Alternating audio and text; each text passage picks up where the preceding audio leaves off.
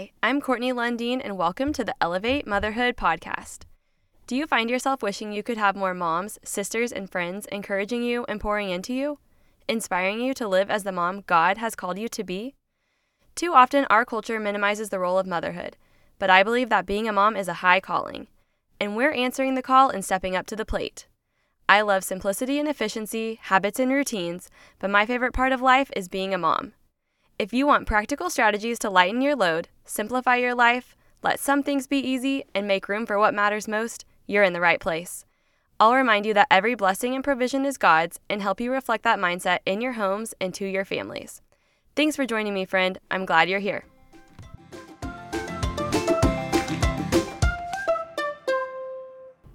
Hey everyone, welcome back to the Elevate Motherhood podcast. Thank you for being here, and I hope this episode will be a blessing to you. So today's episode is called Parenting in the Toddler Years.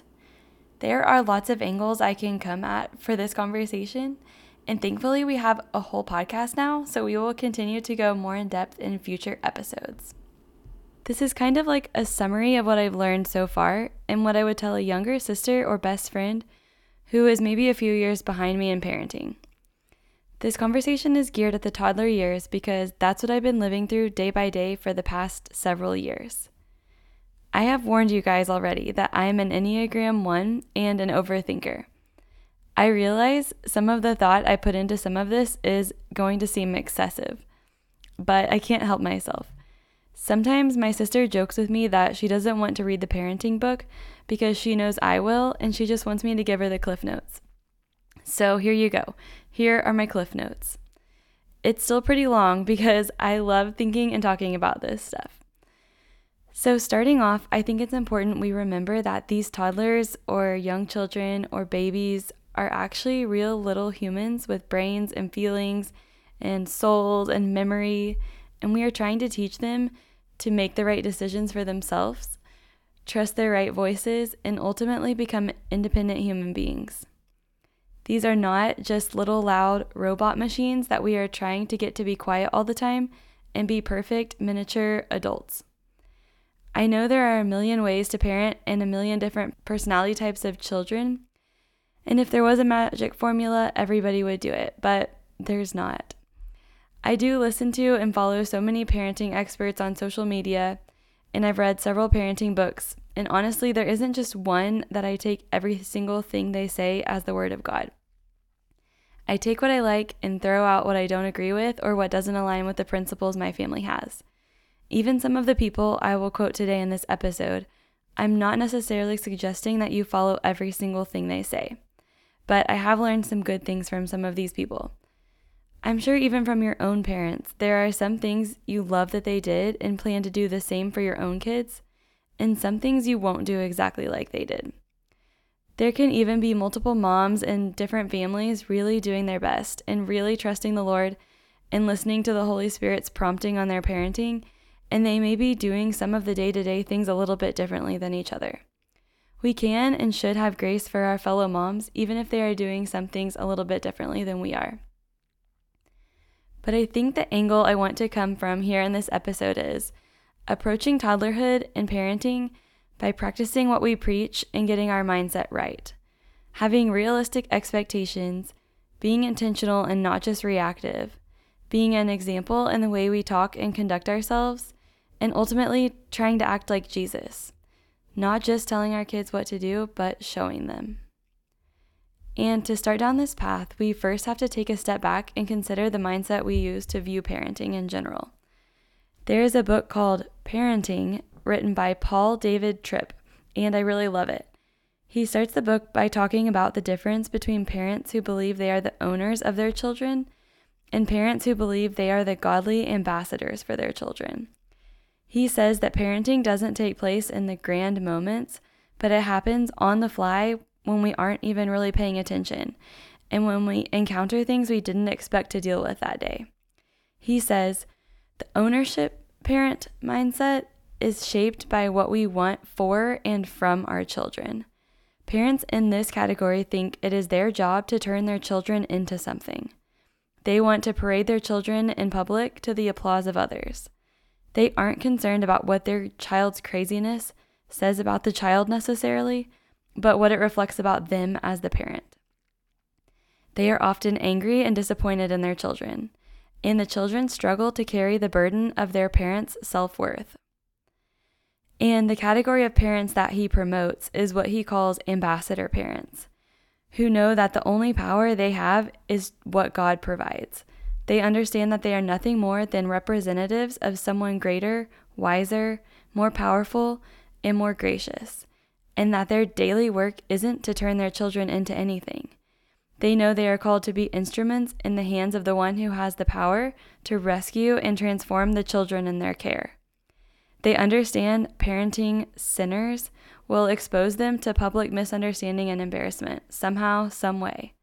They accept the humbling messiness of the job that God has called them to do.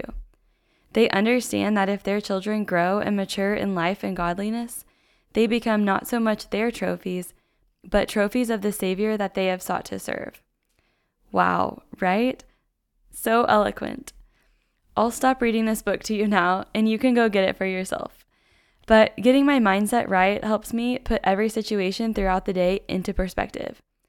If you're in the mindset of thanking the Lord for this season of life and realizing that some of your biggest prayers have been answered in the form of your children, it's easier to get through the day-to-day with a good attitude and with your heart focused on the right things.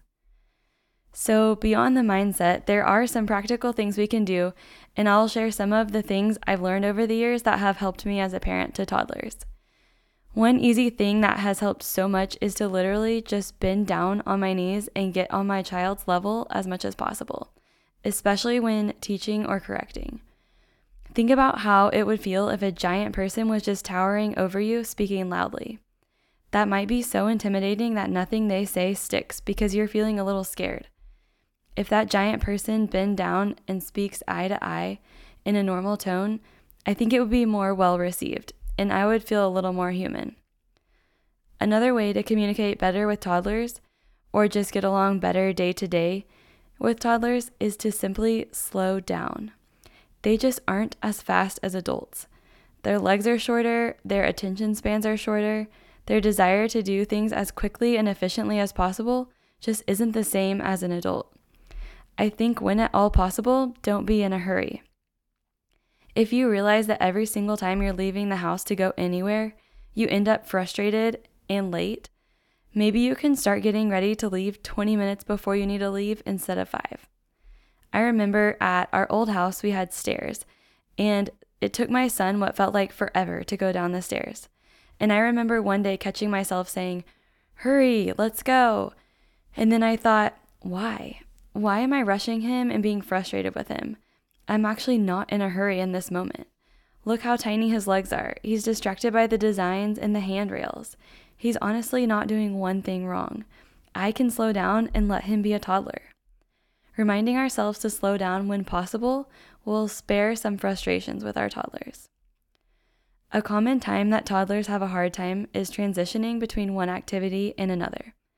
I do think it helps to give them a warning like, "Okay, sis, it's almost time to leave Grandma's house. We have time to do one more fun thing. Let's go finish that puzzle and then we will clean up and leave." And stick to it. This advice doesn't work if you regularly tell your kid you'll leave in 2 minutes, but then you say that exact thing 10 times in a row, and you only mean it 1 out of the 10 times, and then you're mad when you say it. How are they supposed to know what you mean if you don't mean what you say? That leads me to the next tip I've learned. Mean what you say and say what you mean.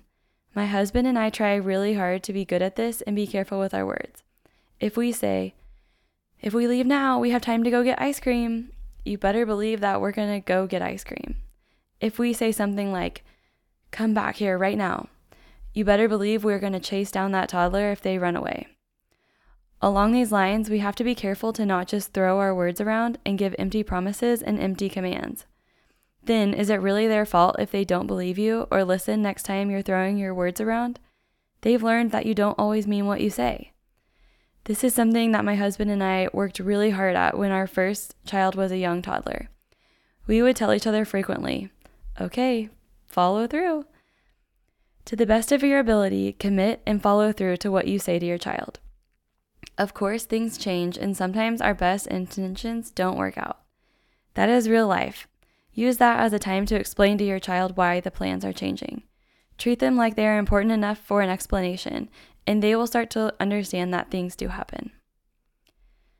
My daughter is just over 2 years old now, and sometimes what she can communicate to me surprises me because she's still so young and learning her words. And I sometimes wonder how many deep thoughts she has that she can't yet communicate to me.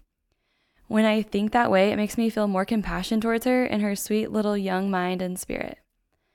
How many times do we hear a young toddler crying or whining, but we don't stop to think that there are probably logical thoughts in their head that they can't communicate with words? We really can't underestimate how much our toddlers are aware. Let's treat them like they matter. Slow down, take the time to explain things to them, and follow through. Another practical way to do this is to be realistic in our expectations. I am in some Facebook moms groups, and I really have noticed several messages I've seen that say something like, "My 18-month-old is so naughty, never listens, always throws, always hits, won't ever do what they know they should do. What am I doing wrong?" And I think all these moms probably didn't see the other very similar posts and responses, but I wish they did because they would see how common this theme is with an 18-month-old. That age is just really kind of wild. That is a pivotal stage for them. Your 18-month-old isn't bad. They are learning. This stage takes so much repetition and redirection. Yes, we should still teach them. Yes, they are old enough to start learning. But yes, that really may take what feels like 400 times. It doesn't mean you're doing something wrong or that your child is choosing to be bad just because they are still throwing the remote after you have told them multiple times. Try to learn from some experts what are normal expectations of the age of your child. Treat them well. Don't underestimate them or necessarily have low expectations, but have reasonable expectations, especially when it comes to what your threshold of frustration is for yourself. One of my examples of this is when my son was around 2.5. My daughter was a newborn, and there were a few times in a row of him running off in parking lots. And I was super frustrated and, of course, scared by those situations. One of my best friends has a degree in early childhood education. She teaches pre-K, and she has 2 kids similar ages to mine. So I went to her for advice, and I told her what was going on. She said something so kindly and so spot on. She said, "I think he is showing you that he's not ready for that kind of responsibility yet. You probably just need to hold on to him from the moment you get him out of the car." He wasn't purposely disobeying me and choosing to be bad. I was just having an expectation that he couldn't match at the time. Maybe because I had a new baby, I was expecting him to be bigger than he was. Or maybe he was rebelling in a way. But me continually setting up the situation in a way to let him rebel and put himself in danger and make myself feel scared and angry wasn't helping anything. I needed to hold on to him longer and let him practice listening to my direction in safer environments before he was given that responsibility in parking lots. I have also heard that toddlers like jack-in-the-box moments. So, like anything that gets a big, sudden reaction. That could be good. You know, toddlers love making people laugh and light up when they realize they're being funny. Or it could be what we consider negative. They do something that gets a big reaction from their parents. They are interested by that. It doesn't mean it's coming from a hateful place trying to upset someone. They are just figuring out the world, and getting those jack-in-the-box moments or reactions is part of it. Hearing that explanation kind of helped me realize where kids are coming from in those moments. They are seeking a reaction, not necessarily trying to make you upset. One thing that Ralphie from Simply on Purpose says is, "Water the flowers." And she means pay attention to the good stuff. Use positive reinforcement. Water the flowers and they will grow. I think this kind of ties in with the jack-in-the-box thing. If you can ignore something that isn't really harming themselves or anyone else, maybe that's sometimes better than giving them a big rise. One of my best friends told me this advice when I was about to have my second child. She said, "If you see your toddler doing something that they shouldn't be doing, as long as they and other people are safe, when you are caught up with the baby, maybe just act like you don't see it." That is kind of different than seeing it and allowing it. So maybe the kid doesn't see you looking, so they aren't learning. This is okay. But also, you aren't really having to deal with it in the moment because it isn't really an emergency or a threat to them or anyone else. Like if they are dumping out a box of puffs or something, yelling across the room, "Hey, no, don't do that." When you aren't really able to enforce anything in that moment, it's just creating a jack-in-the-box moment for them. Maybe you can ignore them for a second, look away so you're not allowing it, and then walk over there when you can and say something like, "Oops, it looks like you made a mess. Puffs belong in the box so that they stay yummy and you can still eat them later. Help me put all of them back in the box and then let's go play with your train." You have probably heard the quote, "How we speak to our kids becomes their inner voice." If you heard my previous episode, number 3, Faith and Practice, I mention it there too. How we speak to our kids becomes their inner voice. We have such a huge responsibility as parents, a high calling, as I like to say. One way to do this is to not speak negatively about them. I like to call this speaking life or speaking words that align with your prayers. And it will be the theme of an upcoming episode. But for now, let's try our best not to speak negatively about our kids. One phrase I love to use is, "She's still learning." "She's still learning to be gentle with her hands" is so much nicer and life-giving than saying, "She's just a baby, she doesn't know how to be gentle yet." Or when, for example, my daughter is trying to count to 10 and she says some of the numbers wrong and my son gets frustrated saying, "No, that's not right." It comes across more positively to my son and to my daughter if I say something like, "She's still learning to say it correctly. You know how to count really well. You can help me teach her. Let's say it again all together so we can help her learn." That feels better than saying, "She's a baby. She doesn't know how to count yet. You're big, so you know, but she's a baby."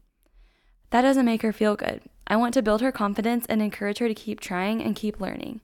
Try it and let me know if that phrase helps your family. Say, "She's still learning," or "He's still learning," and use the positive. I also think along these lines, another parenting tip that helps our relationship with our child is to not speak about them as if they weren't there, even if they are only 1 or 2. They know so much of what we are saying before they can speak back. So if we are saying to our friend in front of our kid, "He kept me up all night. I am such a wreck because he won't sleep. I can't keep doing this. He's the worst sleeper." Maybe you could get the exact same message across to your friend without speaking out that your kid is a bad sleeper. Say something like, "He is still trying to figure out how to sleep through the night. We didn't get much sleep last night, so bear with me today. What tricks worked for you at this age?" I also think telling embarrassing stories about your kid is really not going to help anyone, especially in front of them. How would you feel if your best friend kept telling everyone about the time you couldn't figure out something basic, or you had an accident, or something else bad happened to you? We shouldn't be doing that to our kids. I think we should repeat the stories that are great about them, and don't retell stories that make them feel bad. Treat your kid like you would treat anyone else. They deserve respect too. They'll start to believe what we say. So if we talk about their moments of growth, strength, kindness, athleticism, creativity, they will become those things. If we talk about their weaknesses, embarrassments, struggles, failures, they will become identifying in that way. Assume that they can hear you and understand you, and speak to them and about them positively. Another positive phrase I love, I learned from Dr. Becky at Good Inside. She says, "They are always a good kid who may just be having a hard time. They aren't giving you a hard time, they are having a hard time. No one feels great when they are crying and throwing their body around. That feels yucky. They are dysregulated. They aren't giving you a hard time in that moment, they are having a hard time in that moment." This phrase helps me interact with my own toddlers. I'll even say to one kid about the other kid, "Look, Sissy is having a hard time right now. Let's see how we can help her." Or, "Look, your brother's having a hard time right now. Let's use quiet voices and check on him and see what we can do to help." They are good kids having a hard time. They can get through it while being a good kid. We can help them, and we can help them know that they can keep identifying themselves as a good kid. I heard another analogy that during those big dysregulated moments, we have to be the pilot and keep flying the plane. We can't be so disrupted by a tiny person's behavior that we start dysregulating and letting them fly the plane. We fly the plane. We are in charge of our words and behavior no matter how our child is acting. Dr. Becky also says something like, whispering is better than shouting. That sometimes kids are equally taken aback by a whisper, and that helps them calm down. Whispering, hey, come here for a second. Let's talk about how we can calm ourselves down.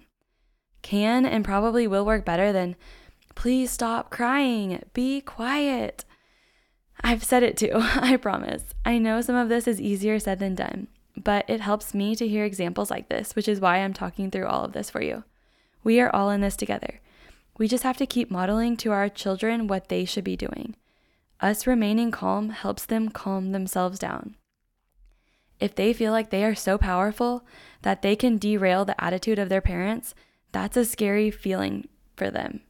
If we are yelling at them, how do we expect them to be more emotionally mature than us and be the ones to stop yelling? We need to show them tools that they can use.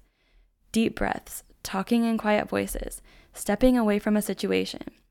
A lot of the parenting experts I follow recommend not trying to teach in that moment of chaos. Their minds are hijacked and not fully able to receive instruction. So most of the time, I try to just help them get their body calm and safe, and then I readdress the situation later. One phrase I learned from Mr. Chaz that I have had to tell myself several times is, when parenting in front of an audience, what matters most in that moment is your relationship with your child. Have you noticed that things that may not trigger you in the middle of the day at home all of a sudden make you feel super upset when your parents are around or you're at a restaurant?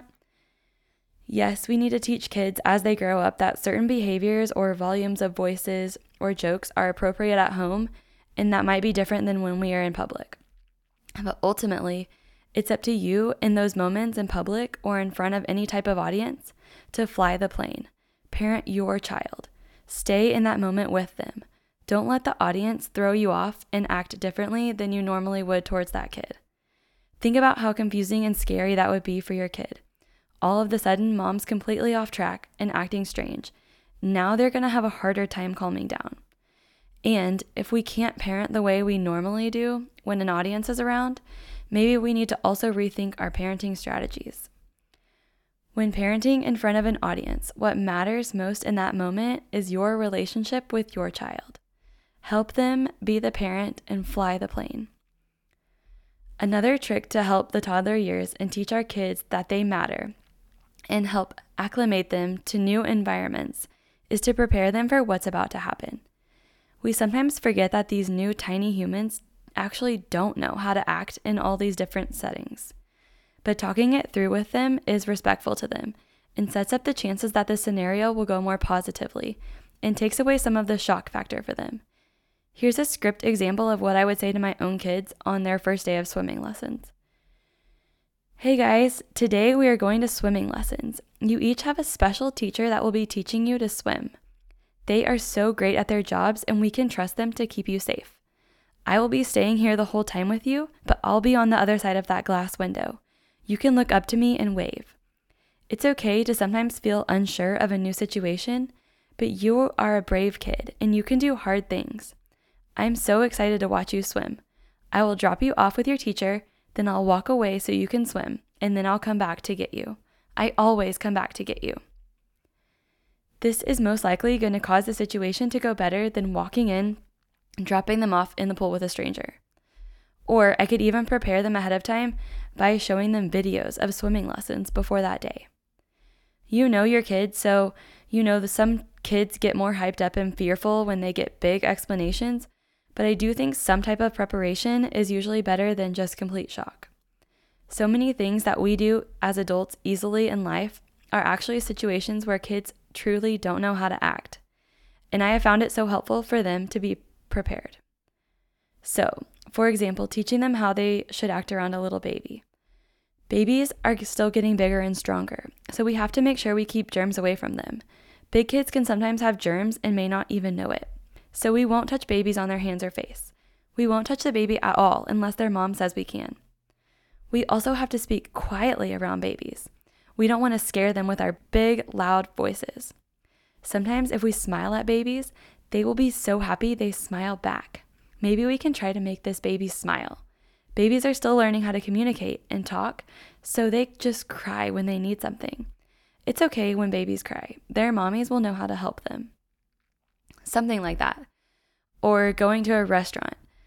Sometimes I like to prepare my kids with a little role play question game like, okay kids, we are going to a restaurant. Is it okay to be super loud and crazy at restaurants? No. Is it okay to get out of our chairs and run around? No. It's important that we sit quietly so we don't disturb other people who are there trying to eat food and talk to their families. We will use our inside, quieter voices and play with the toys that we brought. Conversations like that help keep it lighthearted and let them know what to expect and how to act before they are in the moment and getting in trouble for it. I also sometimes think about how we expect a kid to just walk into a new situation knowing no one and having no idea what to expect, and we just expect them to be quiet and happy about it and confident and friendly, and if they are anything less than that, we feel upset about it or embarrassed ourselves. Like, I personally don't exactly thrive in a brand new environment with a bunch of strangers, even if I know what to expect. So dropping off a toddler at church for the first time, of course they might feel a little weird about that and want their mom. We need to have grace for our kids who have to enter these situations all the time. In some seasons, every place they go is new to them. We've been here for a while. We know what to expect. We are here to teach them. It's natural that they feel safe with us. That's a good thing. We can teach them how to feel safe in other places too. It can sometimes take time. Same for them needing us for reassurance in the night sometimes. Yes, we want to sleep. Yes, we want our kids to learn to sleep. But let's have some compassion for them while they learn. It's natural, actually supernatural design that kids need their parents as they learn to navigate the world. And it's our honor to be there to help them. Another way I like to help ease my kids into new situations is to introduce them. Like the swimming example, I always try to ask the teacher's name and introduce my kid to them.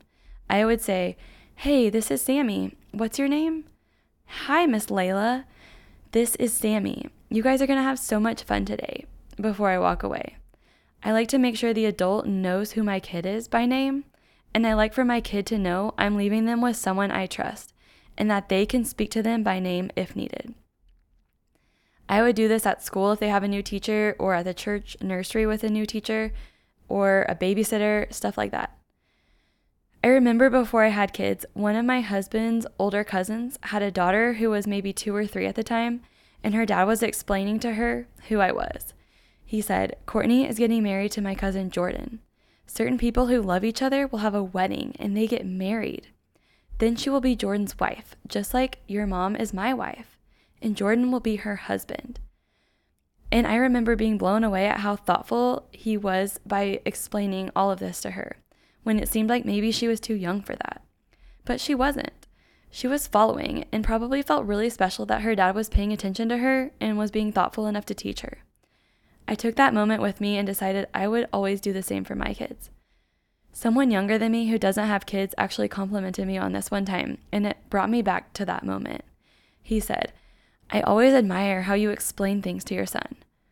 It's really not very hard. We, of course, use the most age-appropriate words and information. We don't need to overload them, but we can include them on basic things and explain things to them." My next tip kind of breaks my heart because I have gotten it wrong so many times, and it feels embarrassing to even admit it. But look at your kid. Before you're rushing them out the door, look at them. What are they doing? Are they on the last step of building a giant tower? Does their show have 1 more minute left and it's a cliffhanger? Would you like it if someone was pulling you away from a situation like that? When it's time to go, look at them. Look at what they're doing. Go to them and join them in that moment. Say, "Okay, great, it's time to go now. Where can you park that car so you'll see it when we get back?" Or, "Okay, wow, what a great tower. Can you stack 1 more piece on top? It's so tall. I can't wait for you to show Daddy when he gets home. Okay, it's time to go to the car now." That is so much nicer than totally blaming the kid when they melt down, when we might be actually dragging them away from something that is important to them without us making an effort to see their world. It will help you love who your toddler is. Another time to look at them is when they aren't doing what you've asked them to do. Why haven't they put their shoe on when you've asked them 20 times? Well, maybe because they are really struggling with the laces.